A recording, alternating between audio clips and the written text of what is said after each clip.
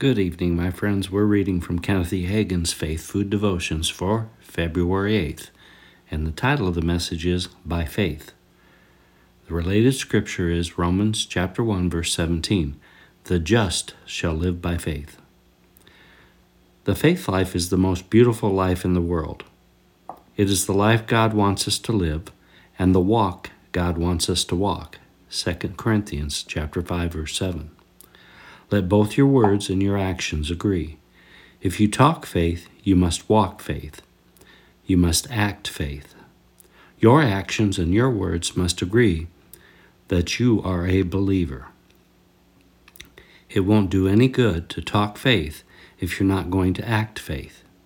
And if it were somehow possible to act faith without talking faith, that wouldn't do any good either, because your words and your actions must agree.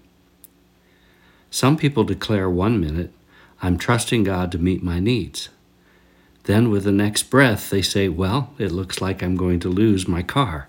I can't make the payment. One minute it sounds like they're talking faith, but in a few moments, their actions prove otherwise. Some even quote God's word saying, I know the Lord said in Philippians 4:19, but my God shall supply all your needs according to his riches in glory by Christ Jesus.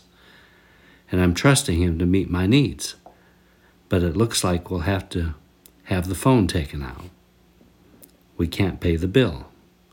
They mentally agree to the truth of this scripture, but they didn't act as if it were true. Start acting like God's word is true. Confession. I live by faith. Faith in the word of the living God. I act like his word is true. Amen.